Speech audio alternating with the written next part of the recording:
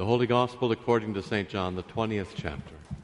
On the evening of that day, the first day of the week, the doors being locked where the disciples were for fear of the Jews, Jesus came and stood among them and said to them, "Peace be with you." When he had said this, he showed them his hands and his side. Then the disciples were glad when they saw it was the Lord. Jesus said to them again, "Peace be with you. As the Father has sent me, even so I am sending you." And when he had said this, he breathed on them and said to them, "Receive the Holy Spirit. If you forgive the sins of anyone, they are forgiven. If you withhold forgiveness from anyone, it is withheld." Now Thomas, one of the 12, called the twin, was not with them when Jesus came. So the other disciples told him, "We have seen the Lord." But he said to them, "Unless I see in his hands the mark of the nails, and place my finger into the mark of the nails, and place my hand into his side, I will never believe." 8 days later, his disciples were inside again, and Thomas was with them. Although the doors were locked, Jesus came and stood among them and said, "Peace be with you." Then he said to Thomas, "Put your finger here and see my hands, and put out your hand and place it in my side. Do not disbelieve, but believe." Thomas answered him, "My Lord and my God." Jesus said to him, "Have you believed because you have seen me? Blessed are those who have not seen and yet have believed." Now Jesus did many other signs in the presence of the disciples, which are not written in this book. But these are written so that you may believe that Jesus is the Christ, the Son of God, and that by believing you may have life in his name. This is the gospel of the Lord. In the name of the Father, and of the Son, and of the Holy Spirit. Amen. The 4 living creatures of Ezekiel and Revelation were applied to the evangelist by the Church Fathers, and they are especially memorialized in the Book of Kells, the Celtic illuminated Gospels. The creature that represents the evangelist St. John, of course, is the winged eagle. 150 years ago, in 1867, on Easter Sunday, April 21st, 28 souls received the Eucharist, and St. John formally came into being. Named for the beloved disciple, the author of the 4th Gospel. And today, on this day in which we celebrate St. Thomas, we hear from the evangelist St. John, as we also celebrate the 150 years of Eucharistic feasts here in this congregation. As you know, I am partial to St. Luke, who is represented by an ox, a beast of burden, but also a sacrificial animal. In representing Jesus as a bearer of burdens, caring for the poor and the suffering, St. Luke shows the ox giving himself as a willing sacrifice for the sins of the world.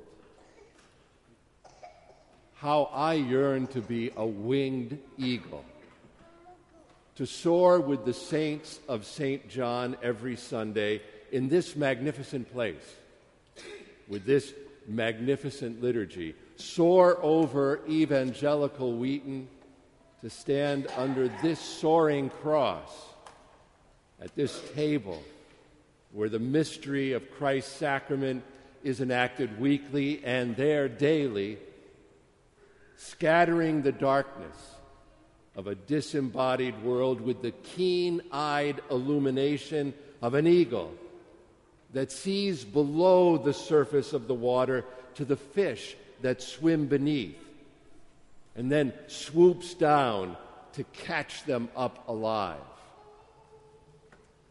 It's It's why I love to come here to St. John's, why everybody loves to come to St. John's, to soar with the mystical three, with Brusick, Nelson, and Books. Below a mystical cross, at a mystical altar where the body and blood of the one who showed Thomas his hands and his side and dared him to touch and see is now offered to us as the truth and the life. St. John is the evangelist of knowing and seeing and believing. So it is today with St. Thomas, we also want to know and see and believe. And one of the reasons we come to St. John's is because we yearn to know as the eagle knows. Not the surface meaning, but below, the deeper meaning. To know what Jesus means when he says, I am the bread of life, the light of the world, the good shepherd, the resurrection and the life, the way, the truth, and the life, the good vine. What Jesus means when he says, before Abraham was, I am. Or what it means when he says, I and the Father are one. We also come to St. John's to see the mystery the eagle sees. By entering into that mystery, to see what it means to be born anew by water and the Spirit at an 8-sided font, and then to be lifted up above the earth with Jesus on a tree, so that we might see the world through his suffering, through the marks in his hands and his side.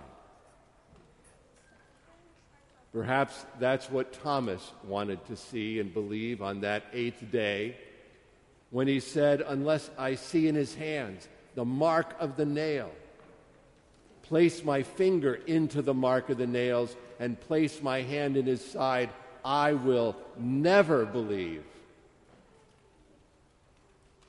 And perhaps that's why John the evangelist was given the story of Thomas to tell. For Thomas is every man. Thomas is like us. We want to know and to see and to believe. That's the whole point, isn't it? And Thomas does believe because the risen Christ, with his wounds, tells him, do not disbelieve, but believe. And Thomas makes the greatest confession of John's Gospel. My Lord and my God. But St. John's eagle cautions Thomas and us.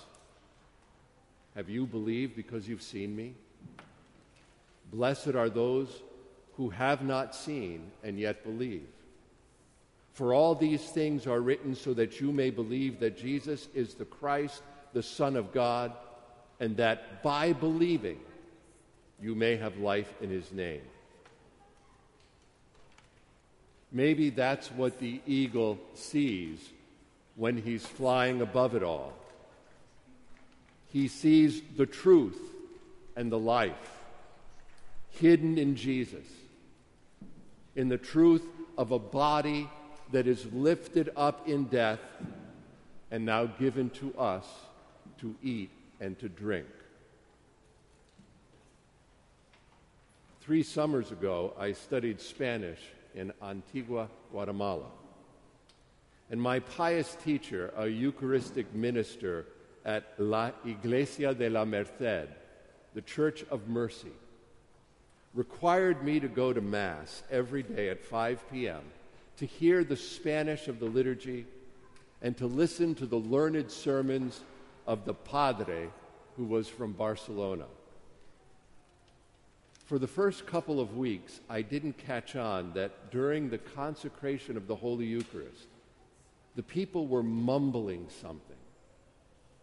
So one day I sidled up to someone to listen as we knelt during the words of institution. And after each part of the verba, after the institution of the body, and then again after the institution of the blood, everyone in La Iglesia de la Merced said, Señor mío y Dios mío, my Lord and my God. These humble folks know and see and believe the truth that can only be known with the eyes of an eagle.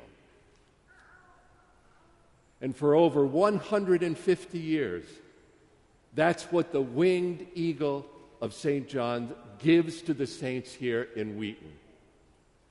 To know and see and believe that the one lifted up on the cross and here on this altar is Señor mío y Dios mío, my Lord and my God. In the name of the Father, and of the Son, and of the Holy Spirit. Amen.